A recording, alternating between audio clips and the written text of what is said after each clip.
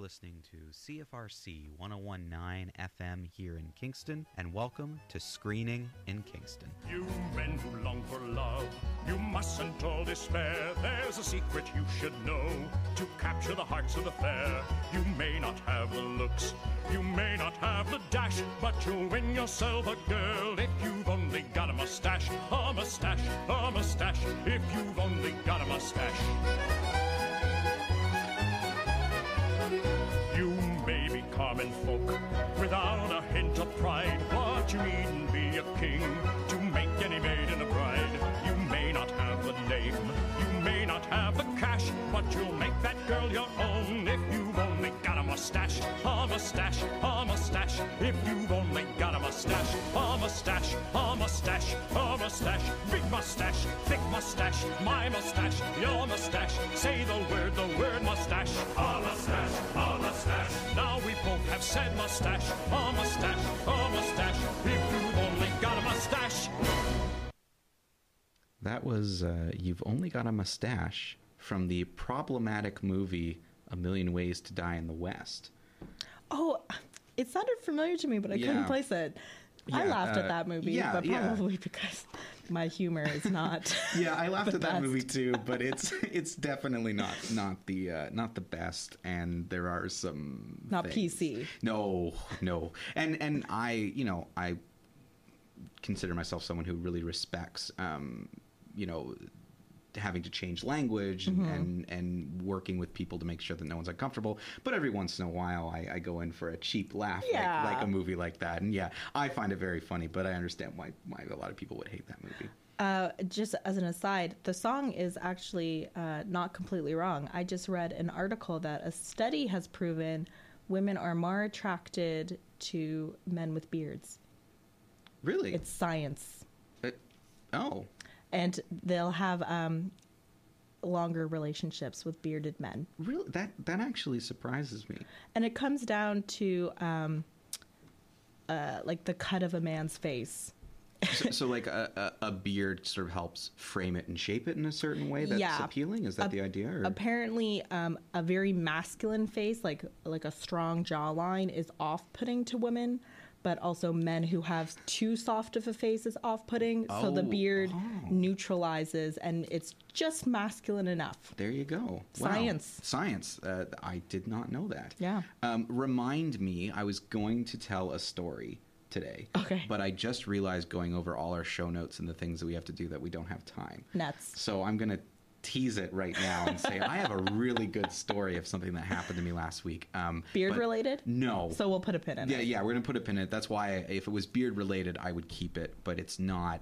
So we're going to next week, but don't let me forget. Got it. Because I often forget to include things.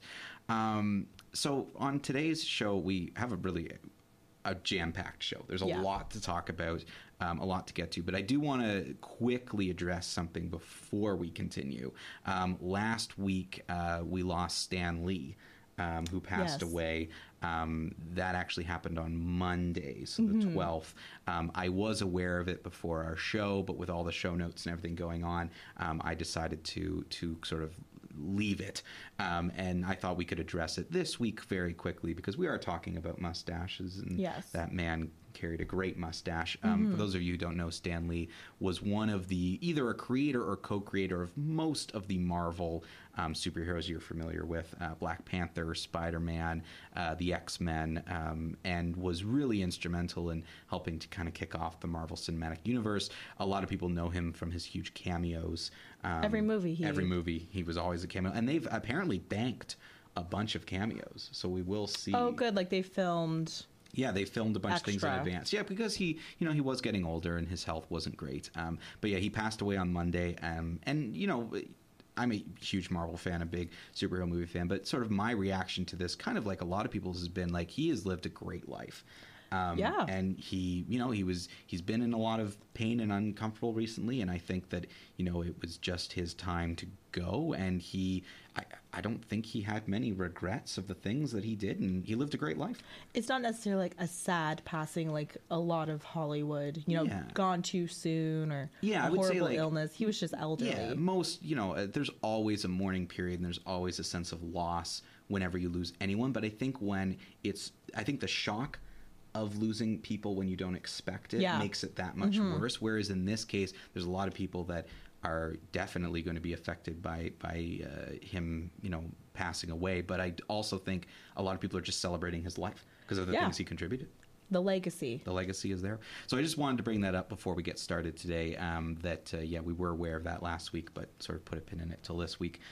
We are going to get started with some fan questions today, and then we're going to roll right into our best Hollywood mustaches, which almost every fan question kind of addresses, so it's going to segue perfectly. But you have one that's not on anyone's list. I have one that's not on anyone's list, and I also have a... are you talking about the fail or the good one? The good one. Yeah, I have a good one. That and a bad one. No one emailed in or tweeted in and mentioned. And then I also have a bad one that I want to talk about. Can't wait. So we'll get to that as well. And then we're reviewing The Sisters Brothers today. And I went to see, out of nowhere, sporadically, the Fantastic Beasts, The Crimes of Grindelwald movie. What a name.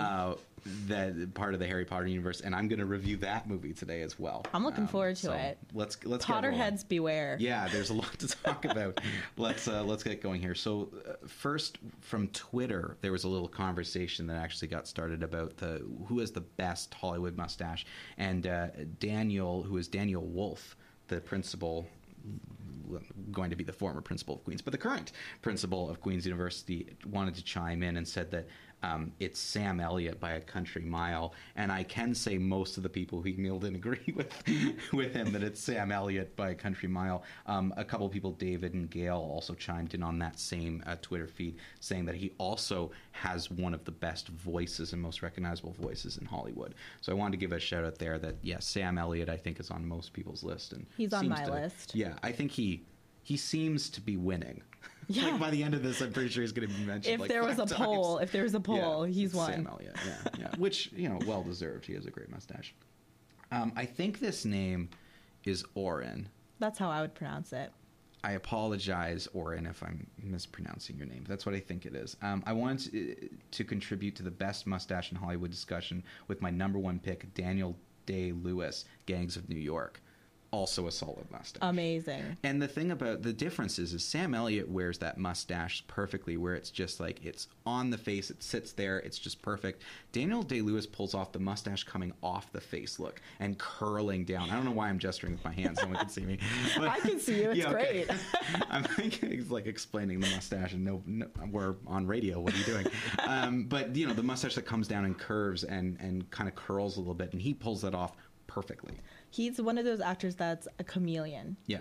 Like, you're like, oh, that's Daniel Day-Lewis? Yeah. Well, he's such a method actor, too, and he goes into these... There's so many funny stories about him preparing for roles, and it's so interesting. But yeah, he has a great mustache. Yes. Wears it very well.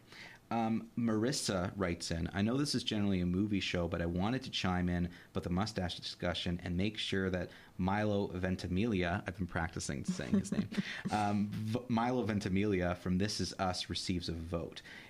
It does also connect to your discussion last week about Steve Carell, as Milo plays an amazing father on this show. Do you think he'll get typecast in this type of role again? So that's kind of talking about our Steve Carell discussion, where we were saying he plays father figures very well, and we often see him as a father. So wondering if Milo will kind of get typecast in that. First of all, great mustache as well. He has a great mustache. And just like a nice, handsome mustache. It isn't really anything. I don't want to say like special, but it's not anything complicated. It's just like a mustache. Yeah. But he wears it quite well. It's a classy mustache. Really fits into the sort of time frame as well of the show, and because This Is Us takes place over different time frames, his character's primarily in sort of the past, in the 70s and 80s, and you primarily see him during a certain time frame, and it really fits. The heyday of the mustache. Yeah. So she, I think, is asking, do you think he'll get typecast again? I think he's young enough and hot enough that he doesn't have to worry about being a dad. Is okay? So I don't know where to begin. Is he considered an attractive guy? I didn't know if he was like. If it's who I think it is, because I don't watch the show. It's the father. It's the Mandy Moore's husband in the show. Yeah, he is a good-looking young man. Yeah, that's fine. I just didn't know if that's something that he's being sort of recognized for. Maybe I'm the only one. No, that's fine. I mean, it's each his own. I mean, that's really fine. I know him more from the TV show Heroes, and he also was in a Rocky movie, one of the newer one, not the Creed movies, but like the last sort of Rocky movie. Rocky 10. Yeah, he played like Rocky's son, and I remember that coming when he was a little bit younger. Right. But he was still, like, at least in his early 20s at that point in time. And then he was one of the leads on Heroes for a long time, that TV show that got... I can't even remember that actor's name who plays Spock now. What's wrong with him? Yeah, Zachary Quinto. Yes, him and Zachary Quinto were sort of two of the leads of that TV show, and then he got cast in this. So I agree with you. I think he's young enough, and I really think because I've seen him in multiple things where he played, I don't see him getting typecast as a father role either. I also think he's quite good. Like I've seen him in those only 3 instances, but in all 3, 2 TV shows and 1 movie, he was a different character every time. Yeah.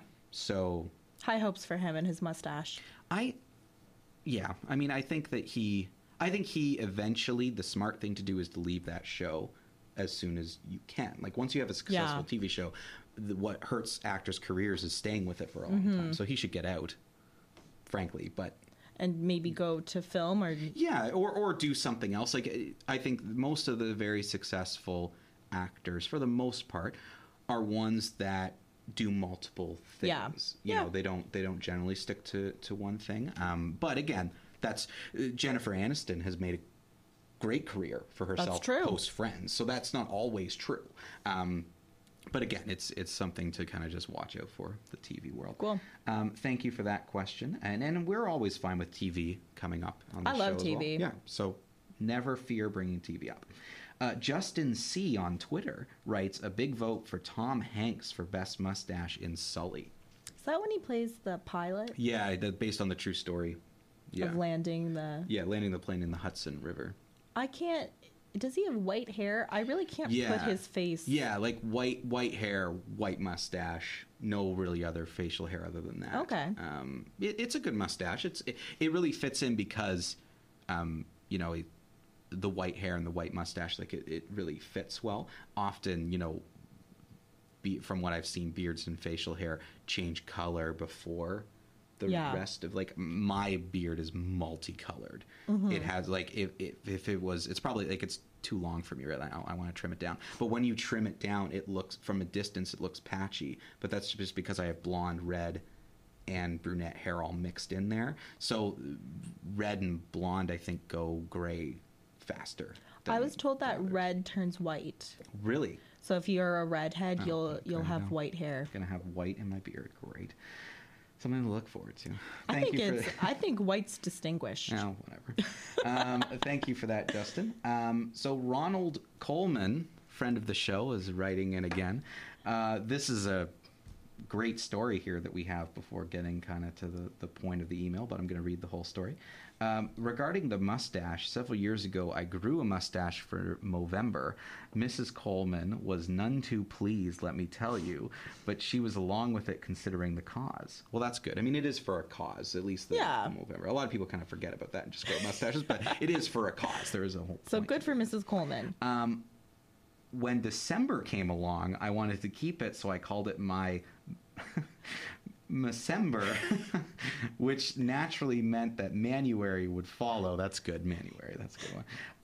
Well, Mrs. Coleman had just about enough, so by the time we got to the month of Manuary came to an end, she announced that it was now... I don't even... These puns are getting ridiculous. February? Fed-up-ary. Oh, I gotcha. And the stash had to go. Sadly, I shaved it off. Mrs. Coleman did buy me a nice mustache-themed coffee mug that I thought was very thoughtful of her. So that was a good story. Yeah, keeping the mustache going, for some people, it can be... A lot of people don't like just the mustache without the beard. I am a big fan of male facial hair. And I'm glad that the mustache is making a comeback. I mean, I like a full beard. I like a mustache. Is the mustache making a comeback separate from beards? Because I see it more often as like beards in general with mustaches are making kind of comeback itself, but I'm seeing 20 somethings wearing like an 80s mustache, okay. which is a lot of people don't like it. I love it. I'm here for it. The reason why I was so confused about you bringing up the whole statistics thing about like people are starting to find that to be sort of the more appealing and attractive thing is for the longest time that wasn't the case, because like you would see, especially in Hollywood, there was the trend of like the clean shaven man, and then even like when guys take their shirts off, they're like they've completely, most people don't know, they've probably shaved quite a bit. Like most guys have quite a bit of hair on their chest, but a lot of it's gone. So it's interesting that that's now making a shift and a change. I mean, I guess that was like evolutionary science that they were conducting, right? So and I don't know. Trends always change, right? Like it's different every kind of decade. But anyway, Ronald then sort of concludes the story with saying, regarding Hollywood mustaches, hands down the winner for best Hollywood stash is Sam Elliott. There you go. So there's another Sam Elliott. And you can check it out in the Christmas movie this holiday season, the classic Prancer, which I do remember watching. Prancer. I never saw Prancer. It's pretty good. Yeah, it's a good movie. I typically stick to like the super classics, but I'm always if you're looking for something that's like not just the classics, give Prancer a shot. Arthur Christmas is a good one. Arthur Christmas. Okay. I haven't watched it. It just looks silly and weird. So. It is silly and weird, but in a good way. Anyways, go to Kathy. Kathy says, "Hi, Mike and Taylor. I enjoyed the show last week. It's always nice hearing a live show and how you deal with technical issues that come up unexpectedly." So I guess our live shows, you can tell when we're live because it's not as smooth between transitions. We're looking for things. Good job to both of you. Looking forward to your list of Christmas movies, as I'm not a big Halloween movie fan, which that's fair. Halloween movies, I think, have an acquired taste to them. Currently playing at the Screening Room is Free Solo. It is a documentary with an amazing storyline, great characters, and great cinematography.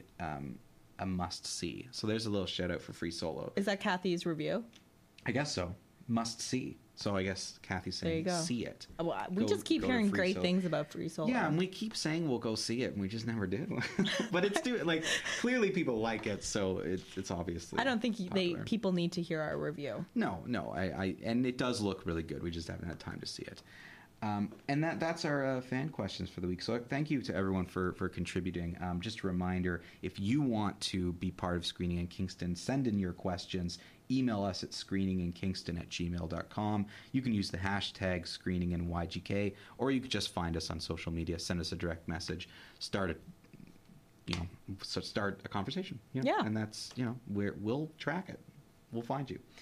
Okay, so why don't we go through our lists of the best mustaches? You said you have a top 10. Like you did a formal top 10 list. I tried. Well, great. Let's not hear that it. I'm not even though I am a fan of the mustache, I would say I'm no expert. Well, I just threw down just a bunch of random ones. I didn't even put it in a list format. So fair enough. you did an actual list. Do you want me to start? Yeah, why don't you start? Why don't you give me give us 5? Okay. And then I'll give some of mine, and then we'll go back to you. Got it. So I have Tom Selleck at the top of the list. Most famous for Magnum PI. Can we talk about Tom's? I'm shocked no one wrote in about Tom Selleck. He's like, his mustache is like a meme. Yeah, and that was, I put Tom Selleck down too, Magnum PI. Because isn't that what he was famous for, was Magnum PI and having a mustache? I thought so. And in Friends, it's like a running bit about his mustache. Doesn't he always have a mustache? He has a mustache in everything. 3 Men and a Baby. Yeah. Also a really good movie, actually, surprisingly. Yeah, Tom Selleck. It's thick. It's, Also, he's been around forever. I would have thought, especially we have considering our listenership, we have a wide range of listenership. We have a lot of younger and older people who listen to the show. But I just would have thought if you watched any movies in the 80s and 90s, you would have seen Tom Selleck. So. And his mustache. Yeah. You would have seen his mustache before you saw him. Yeah. Tom Selleck. There you go. I have Errol Flynn. I may be saying his name wrong. He was very famous in the 1930s. He played like Robin Hood and kind of swashbuckling, and he kind of had like a pencil thin mustache, which was like common for the time. So I think he makes the list just because it's kind of like an iconic mustache. And then I follow that up with Clark Gable. Also an iconic mustache. Again, kind of more that pencil thin, not quite a full and obviously most famous for Gone with the Wind. His mustache is on display in that movie. I have Burt Reynolds in A Smokey and the Bandit. Yeah, Burt Reynolds, absolutely. And then Sean Connery. He doesn't always sport a mustache. No, but often. He often has one. I tried to find pictures because in my mind, when I think of Sean Connery, I think of him with a mustache. And then when I Googled pictures of him, he often was without one. Did he have a mustache in The Untouchables? I'm trying to remember. I know he had a beard at one point in time in The Rock because he was a prisoner, and I think he let his hair... He has sort of a beard and a mustache in Hunt for the Red October. Hunt for the Red October, so yes, absolutely. If we're being mustache purists, he may not be allowed on the list. Yeah. But you know what? When I think of Sean Connery, I think of him having a mustache too, but I don't know why. Yeah. Am I just putting that... We're projecting. Yeah, he's never actually had a mustache. Like, I'm looking at all the James Bond photos. Oh, no, he never had it. He was always had a clean shaven yeah. for those, yeah. But he's young in those movies. Yeah. But anyways, Okay, so maybe Sean Connery. Maybe. Yeah. So I did 5. What did you talk about yours right. now? So I also had Tom Selleck, Magnum P.I. Come on. Nick Offerman.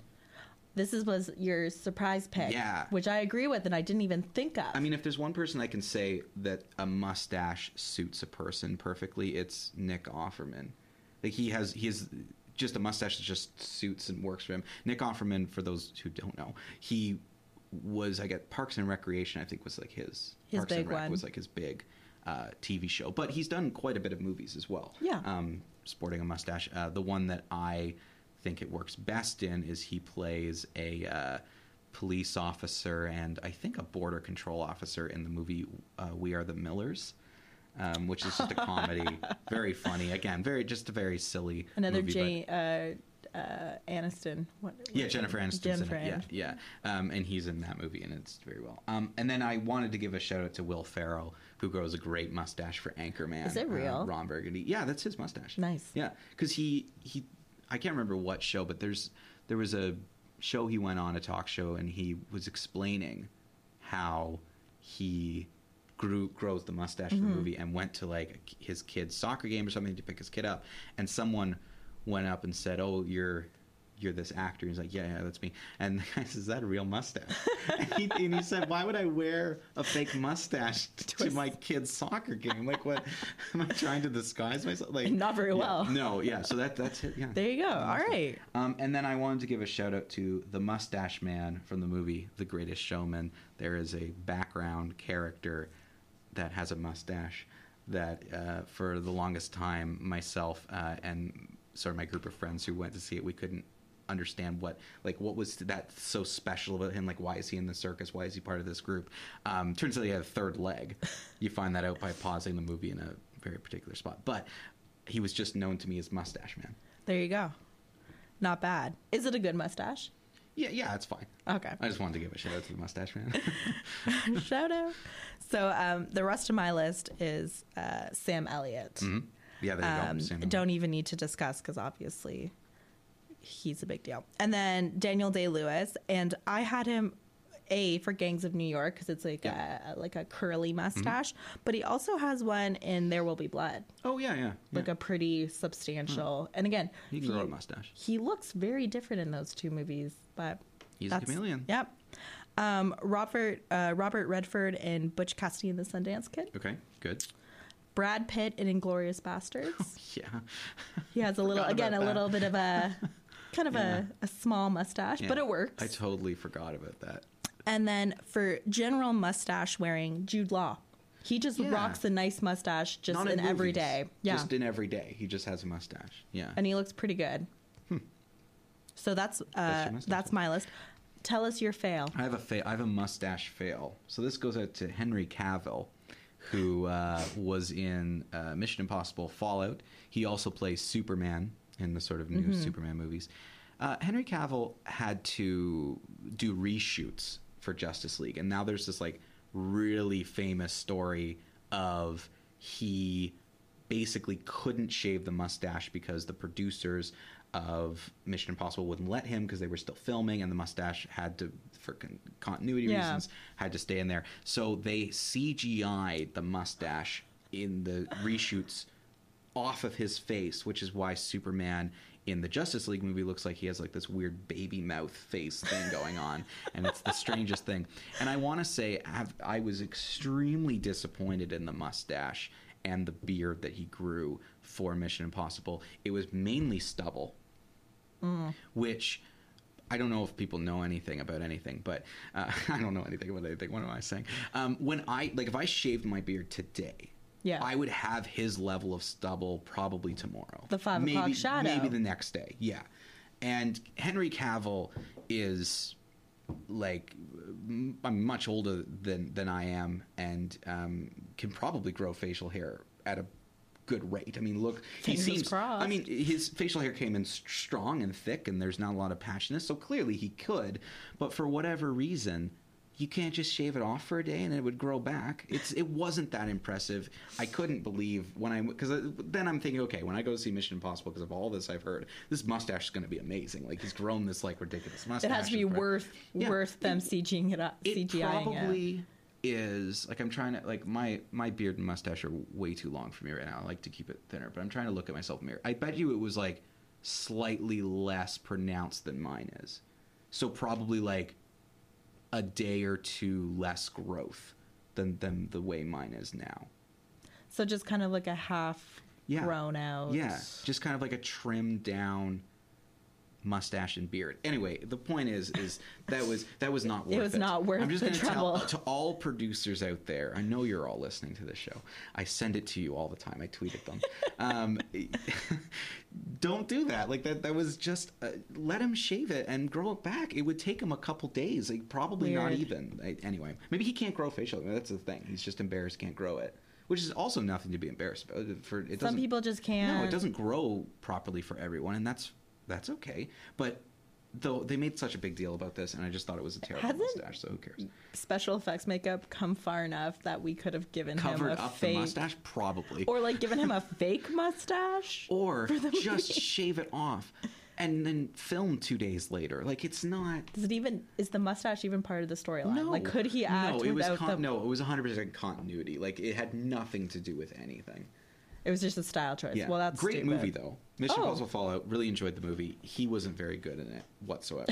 That made it even worse. But anyway, that's Henry Cavill mustache fail. Noted. Okay, we got some movies to review here. We both saw The Sisters Brothers, and let's start there because let's just transition to a Western mustaches. That's why we kind of did all this. So, what are your thoughts on The Sisters Brothers? I did not like it, and this was one of my most anticipated movies of the year because I really like 3 out of the 4 main actors. Like, they're on like the top of my Who do list. you not like? I'm just not super familiar with Riz Ahmed. Oh, okay. You haven't seen a lot of his stuff. No, and like the things he's in aren't necessarily things that I would watch. Like, he's in the new Star Wars. Yeah, Star Wars, and he was in Venom. Yeah, he is. I will say, he's quite good.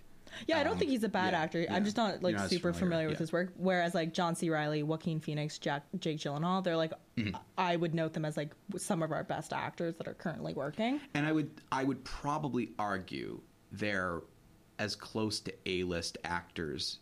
And when I say A-list, I mean if you're not a huge movie fan and you say their names, people generally still know who they are. Like, they're kind of A-list stars. For sure. I would also argue all 3 of them pretty much close to fall in that category. Like household names. Yeah, like I think if you went up on the street and said, "Do you know who Jake Gyllenhaal is?" most people would say yes. Oh yeah. Same with Joaquin Phoenix. Same with John C. Reilly. And if you don't know him by name, John C. Reilly, you know him by his face because he's in like Talladega Nights, Step Brothers, Chicago. Yeah, big. Yeah. Anyways, he's big and I love him, and he's very versatile. He can do drama and comedy. And I will say, I just want to, before we'll get back to kind of your thoughts on the movie, Riz Ahmed, I think is going to be one of those names eventually. Oh, for sure. He's so talented in everything he's done. I think in like 5 years, he's going to be someone who you've seen in a ton of movies. I think he was even in Nightcrawler, which I really like. I could be wrong. Jake Gyllenhaal has like his assistant. Oh, I think that is him. I think he's the assistant in Nightcrawler. That might have been like his first kind of Yeah. break into movies. Yeah. Great movie, by the way. Yeah, that's a fantastic movie because I recognize him most because he was in Rogue One Star Wars story spin-off movie, which I really liked. And I thought he was one of the better new characters they introduced. But anyway. He's been acting for a while. Like, I think he was in, like, The Night Manager. But again, these aren't things that I've necessarily seen him in. So yeah. He's been around a little bit. Me saying 3 out of the 4 doesn't mean he's not a good actor. It's just I'm not as familiar with his body of work. And he probably, I mean, we could look it up, but he's only had a handful of credits at this point. He's quite young, so it kind of, that's part of the reason. Anyway, back to the movie. Sorry. So I thought the performances were probably the best thing of the movie, but also, like, everything else is downhill from there. So I saw it with my boyfriend, and he brought up some really good points. So essentially, the movie is A, marketed as a dark comedy, and B, as kind of a standard Western, I would say is safe to say. And T said the movie really doesn't do either of those things well. So it wasn't funny, and the action of the Western, quote unquote, a lot of it happened kind of off screen. So you don't even kind of have the fun sort of adventure aspect, like gun slinging of a traditional Western. Yeah. So I agree with that review that the things that it set out to do, it just kind of fell short of. Yeah. And it felt really long, eh? Yeah, and that I totally agree. It did feel long, and I saw it with a friend of mine, and he said after the movie, and I think this really sums up the way I feel too, is he said that he's never seen a Stranger movie where he was both entertained but also at times bored, laughed here and there, but it also wasn't funny. Like, and it kind of went through this progression thing. And I was like, that's exactly how I felt about coming out of that movie. Like, I think from the way it sounds, the way you're describing it, I think I enjoyed it a little bit more than that, but not by much. Like, I kind of agree that I think for me, what sold me on the movie and what kept me interested was I thought there was 4 very good, borderline phenomenal acting performances going on between the 4 sort of lead actors, which is John C. Reilly, Joaquin Phoenix, Jake Gyllenhaal, Riz Ahmed. Like, all of them did a fantastic job. But with that being said, I kind of agree that most of the action happens off camera. You don't really see a lot of the sort of gunslinging things you might want to see in a Western. I didn't find it very funny. I was confused that nothing really happened. Like, the things happened in Bucharest, like, went somewhere, but not really. It was slow. Very slow. Even the convention of films, like, we were talking about this a little bit before, like, and this isn't a spoiler, but we are going to get into some details. But there's at one point in the movie, you're basically following 2 sets of people. You're following the sisters brothers, which is John C. Reilly and Joaquin Phoenix, and then you're following Jake Gyllenhaal and Riz Ahmed, who are over here doing something else. And basically, it looks like you're going to follow these 2 sets, bounce back and forth, and eventually they end up together. And that's the climax of the film. In a traditional Western, that's what it would be. That's what it would be. But that does not happen. You bounce between it once or twice, but then it focuses on the sisters brothers, and then eventually they're all together, and then nothing really happens. Yeah. The pacing was weird. And again, Dan, my boyfriend, said this. He's like, the movie was really long, but for it to end the way it should, it would have had to have been longer in order. We wanted like another scene at the end of the movie. It just ended. Like, the movie just sort of went to a point, and then you thought something was going to happen, and then it completely went against it, and you're like, oh, okay, and then it's over. I mean, that may have been like, because this is based on a book, so it may have been the author, the screenwriter's intention that they're subverting traditional Western tropes. Yeah.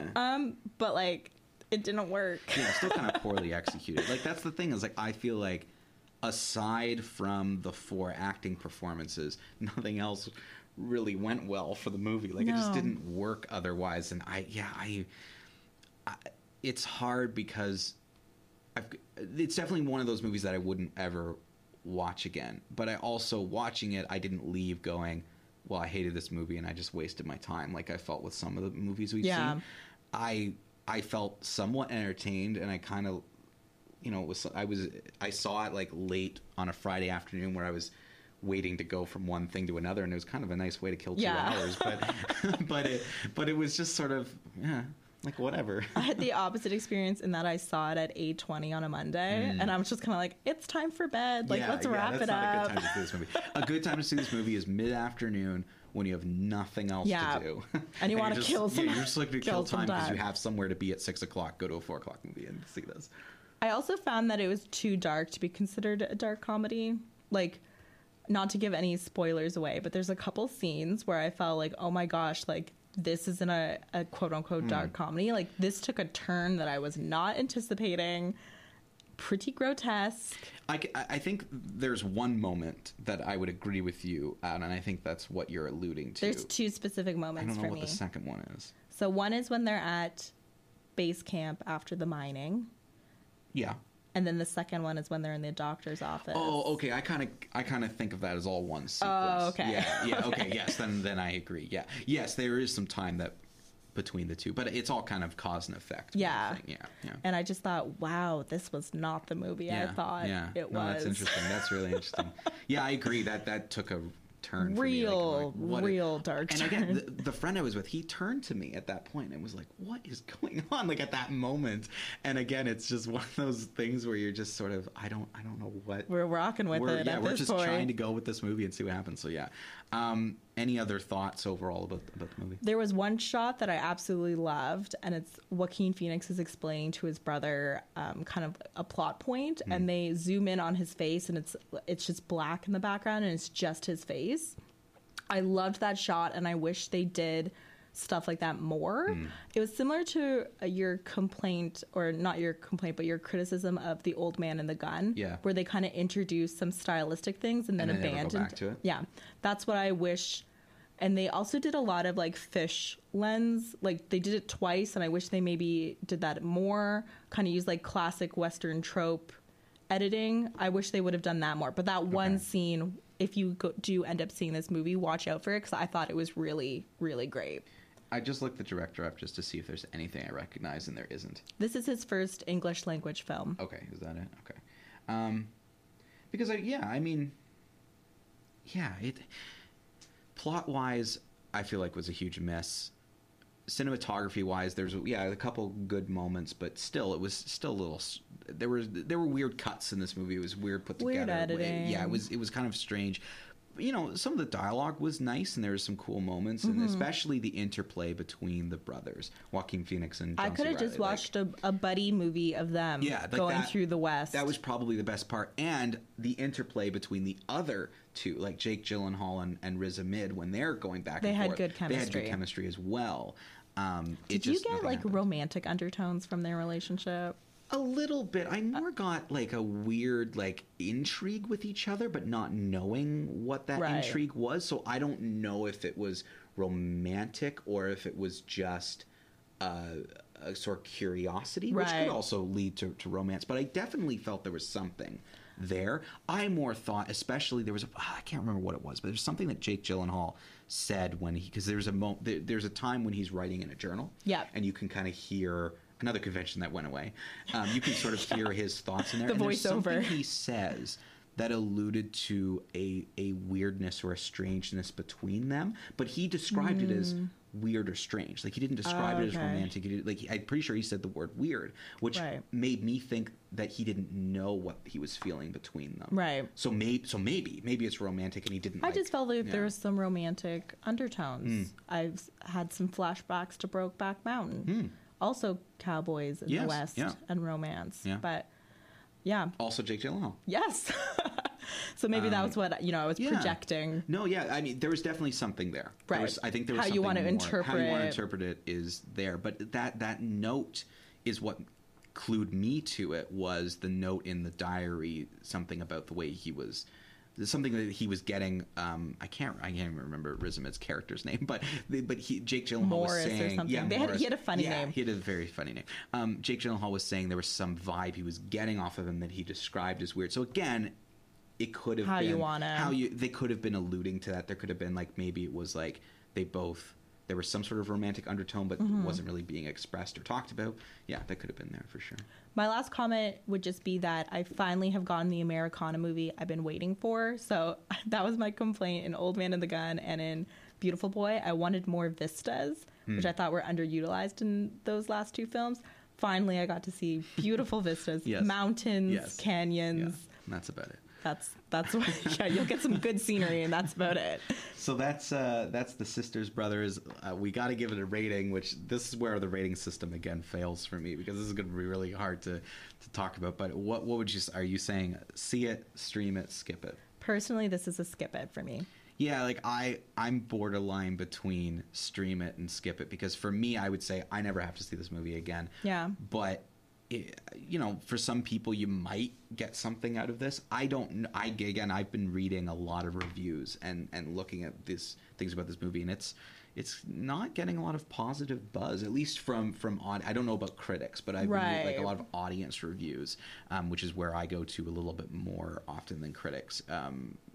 It's been pretty negative, so I don't know. I don't know if over 80 on Rotten Tomatoes. I mean, take that with a grain of salt, because Rotten Tomatoes is kind of flawed. But all that means is over 80% of people think it's over 60% or whatever. Yeah, it's like a weird 77 system of viewers have liked it. Yeah. So it's one of those cases where the critics are saying better things than the actual viewers.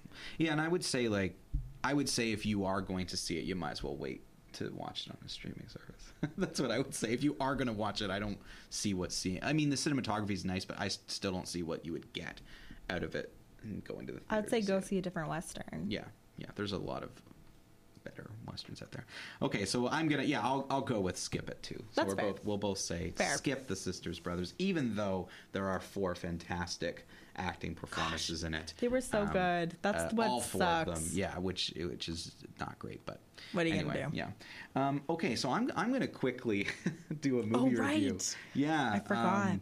I saw Fantastic Beasts: The Crimes of Grindelwald, which, by the way, Fantastic Beasts, I guess, is now like, Harry Potter and I guess they're going with Fantastic Beasts, which doesn't make sense. It makes no sense. The first movie was called Fantastic Beasts and Where to Find Them, and that's based off of like this author who wrote this book in the fictional Harry Potter universe.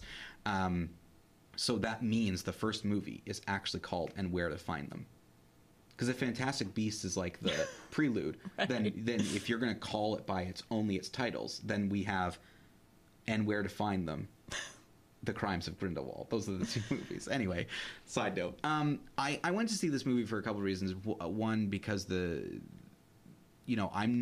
would not describe myself as a Harry Potter fan as much as I've read all the books and I've seen all the movies, and I enjoyed them. You're a casual fan. Yeah, but I'm not into all the lore and new canon. And you're not writing the fanfic. I am not writing the fan fiction for Harry Potter. So I went to see this out of curiosity, and because the person who would normally drag me to Harry Potter movies is not currently living in Kingston. So I was like, okay, I'm just on a whim. It was a Monday, and I was just like, I'm on a whim. I'm going to go see this movie.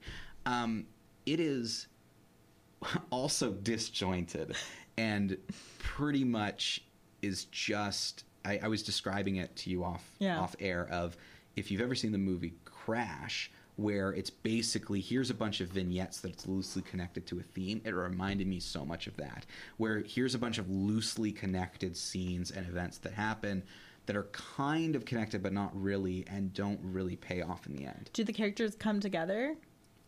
Yes.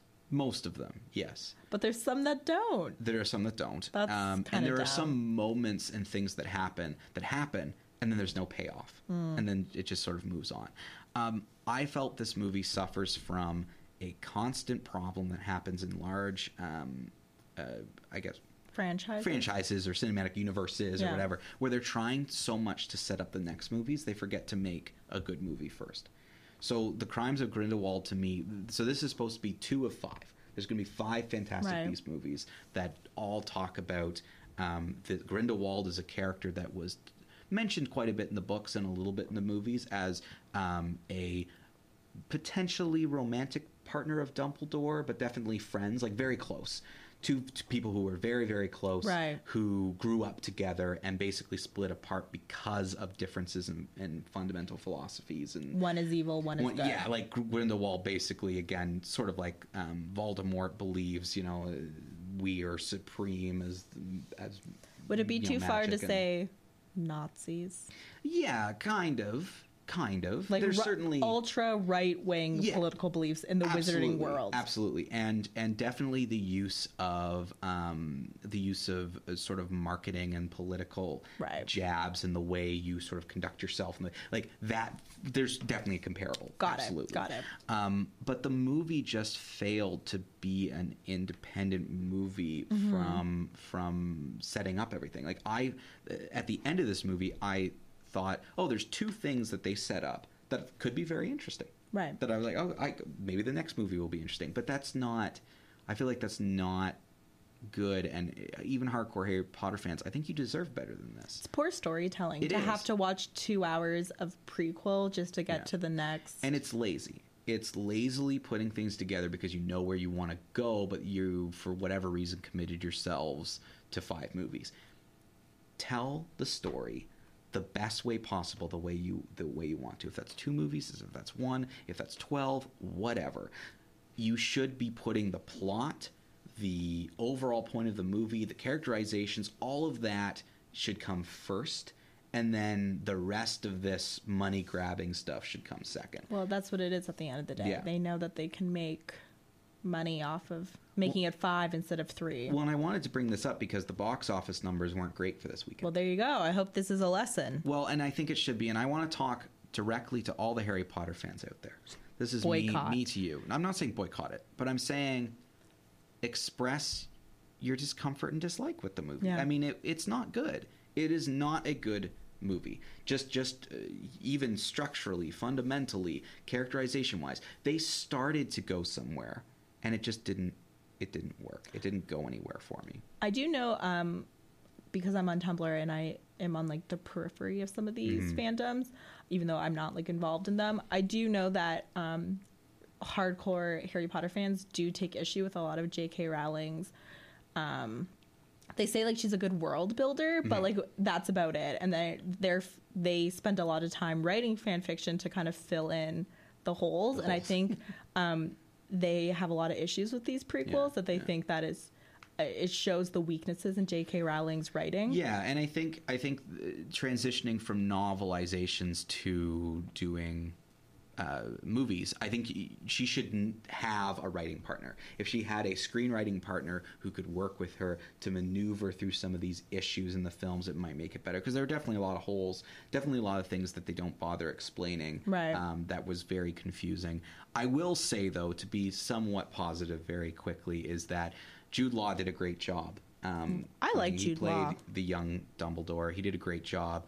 I am now way more interested in the Newt Scamander character than I was before because we learned more about him. This would have been great if we had a series of movies with Eddie Redmayne playing Newt Scamander called Fantastic Beasts, and there's 3 of them, and it's him and his friends going along, and it's really interesting. Finding all the animals or whatever. Cool. That would have been great. And then a separate set of movies that's like, here's the kind of how Dumbledore and Grindelwald met and what they go through and getting to here. But it feels like we've skipped the interesting stuff about their lives, and we're kind of making Eddie Redmayne's character, Newt Scamander, like this kind of throwaway character as a plot device to get to somewhere else. And it doesn't work. The movie doesn't work. Weird. Don't go see it.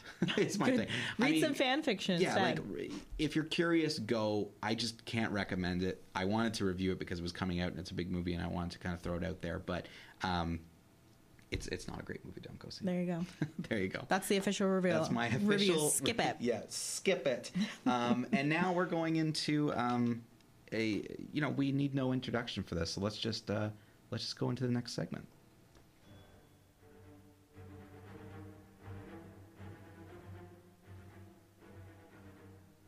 It's time for everyone's favorite segment, beloved by every single listener, Not a Great Plan. Let's do a head count here. Your brother, the demigod, a super soldier, living legend who kind of lives up to the legend, a man with breathtaking anger management issues, a couple of master assassins, and you, big fella. You've managed to piss off every single one of them. That was the plan. Not a great plan. That's right, it's Not a Great Plan, where we take a look at headlines in current movie news and see what Tony Stark thinks of them. Here's our first headline.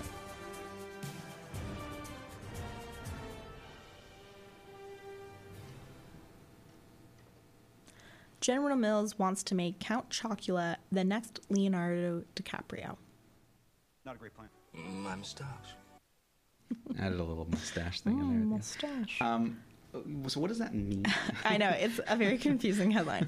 So General Mills has made a website, and it's an open call for any producers, writers, actors, pretty much anyone, and they want people to pitch their ideas based on General Mills characters. So you know how cereals have like mascots? So like Count Chocula is one of them. So Okay. General Mills owns a bunch of intellectual property around these cereal mascots. Okay.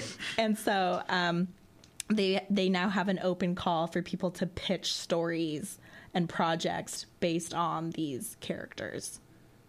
And where does Leonardo DiCaprio? I know. become part I'm of this? sorry. I apologize. The journalist or whoever wrote this didn't do. I think they want to make Count Chocula like the next like household name. Oh, You know, like like the the big next star, superstar. Count Chocula? Yeah. Like maybe Leonardo DiCaprio will play Count Chocula. Something. I think that's. Super random. But anyways, it's a weird. I don't know. It's weird that it's an open call. It's not a contest. It's an open call, yeah. That they're literally just like, anybody who has an idea, submit through our Well, website. there you go. I think the headline is "Work with Our Monsters." So, Screening in Kingston fans out there, submit your ideas. Yeah, all the film students. Let's make Count Chocula the next Leonardo DiCaprio. Let's do it. So maybe it is a good plan. Yeah, what a great idea. Okay, what's the next headline? Hugh Grant will also give This American TV Thing a try. Joins Nicole Kidman's HBO drama. Not a great plan. My mustache. And this is the HBO drama that won a lot of awards this year, right? I'm not sure. I read the article made it sound that Nicole Kidman's doing like a new HBO a new one. Oh. because the premise is that Hugh Grant is her husband and he goes missing and it's about her dealing. So I don't know what she's been in recently. I can't. The name escapes me, but there's The an one with the HBO. women? Yeah, and it won a lot of awards. I think It's it did separate. 2 I think it's seasons. separate from that Okay. because, like I said, the premise is that Hugh Grant goes missing and Okay. he's her husband. Why I think this is not a good plan is because, like, do we really care about Hugh Grant anymore? Did we ever care about Hugh Grant? That's in general? That's a good question. Like Nicole Kidman, huge. I think she's a great actress. I have no problem with HBO and new television. I just think like, oh, Hugh Grant is the husband. Like, who cares? He obviously goes missing and doesn't come back because it's Hugh Grant. Who cares? Good. I'm glad he doesn't come back. I mean, disclaimer: I have no idea if he comes back. Someone watch the show and let me know. I just realized like Hugh Grant's taking a real beating in this conversation, but I mean, I kind of agree. I haven't seen much with Hugh Grant in it, and the things I've seen, I've been like, whatever. He always with him, plays so. like the smarmy, like good-looking British guy, kind of, or like kind of like a little bit, like he's either smarmy or a little bit bumbling. But either way, like it doesn't do it for me. I don't think he's that great of an actor, and like to be acting against Nicole Kidman, it's kind of like, we'll see. He was okay in the movie with what's wrong with me today? I can't even think of remember. Meryl Streep, Florence Foster Jenkins, Right. which came out a couple years ago. He was okay in that, but it was again a very minor character. He wasn't really the point. He wasn't even the best secondary character in that because I can't remember. You know what? Let's just move on. Honestly, Hugh Grant, wah wah. Hugh Grant, whatever. Netflix announces World War II drama, which is also an experimental animated live-action hybrid project. Not a great plan. My mustache. Okay. That's some live bloopers for Kathy there. She'll enjoy a that lot one. of lines. What is wrong? I don't know what's We going got on. marbles in our brain and our mouth. I'm having like a really weird day. I don't know what's happening. I don't even know what you just said. Like I didn't even listen to it. So Netflix, the streaming service, is announcing a new World War II drama, which they didn't produce it. It was produced by another producing house, whatever you want to call Okay. it, production house. Okay. And they've bought it bought to the rights to it. distribute. Okay. And it's what I read. It's about an American platoon who was involved in the liberation of Dachau, Okay. one of the death camps. Okay. So pretty dark Yeah, material. yeah. What I don't think is great is that they're using an experimental animated / live action hybrid in order to tell this story. Ooh. I think, wow, you've picked some very heavy material to be very experimental with. Yeah. Ooh. And the article described it as closer to what we could expect in the movie A Scanner Darkly, which came out in like the early 2000s, where like Yeah, it was I live remember. action and animation was like put over the live action, which to me, like, I don't like how it looks, but Ooh. so it sounds like what they'll do is kind of what they're doing with video games these days is they film the live actors and then they put the animation with CGI over top of the actors. I don't know what it's going to look like. That's I think tough. it's a very bold take, With that content, that's ooh. and we'll see. I think it was originally produced for the History Channel, so it has like some Okay. historical weight. I don't know, but we'll see. Well, let's not talk about that one anymore. Let's move on to the next one. Dan Aykroyd is still trying to make Ghostbusters 3 happen. Not a great plan. I'm stuck. Just give up. Yeah. I'm sorry. I know Dan Aykroyd's kind of local, so maybe he is listening to this. Oh. Give up. It's not going to happen. It shouldn't happen. Believe me. If you're thinking out there, oh, that sounds great, I want that, trust me, you don't. You don't want this. It's not going to be good. I'm not even going to comment because I just think it's a bad plan. Terrible plan. Terrible plan. Do not do it. The only background I can tell you is that he was talking on like a podcast or like a radio show recently, and that's why it's in the news, because like last week he was Yeah. like, again, Oh, he's wanted to do this forever. the He's script been- is in the works, Yeah, he said. yeah. No, don't do it. Okay, let's get the last one. Armie Hammer and Lily James to remake Rebecca, inviting all sorts of unflattering comparisons to the original. Not a great plan. I'm stuck. I have some interest in this because of the two actors involved. Like, they're both, again, up-and-coming young actors who I think have done some good things. But, I mean, definitely, if there's some unflattering comparisons. Well, that's kind of like a joke headline. It's because I don't know if you're familiar with the premise of Rebecca. Not really, no. A young woman remarries like a wealthy British man, and the whole novel and the movie is spent comparing the new wife to the dead wife. Oh. So that's what they're saying. We're going to spend our whole time comparing the new Rebecca Yeah, to the yeah, old. yeah. I don't. I'm not confident in this casting. Really? Are the I always, in my mind, the husband in Rebecca, who Armie Hammer is playing, is a little bit older, more suave, kind Yeah. of tragic and mysterious. I think Armie Hammer is a phenomenal actor. I just don't think he kind of embodies those characteristics. They could age him up in certain ways. That's I mean, true. They've done it well and poorly. So I mean, it could go anyway. But I do think, like, you know, he is... Usually I default to the acting performances. If he's good, he'll be able to pull it over off. anything else. You know, anything, really.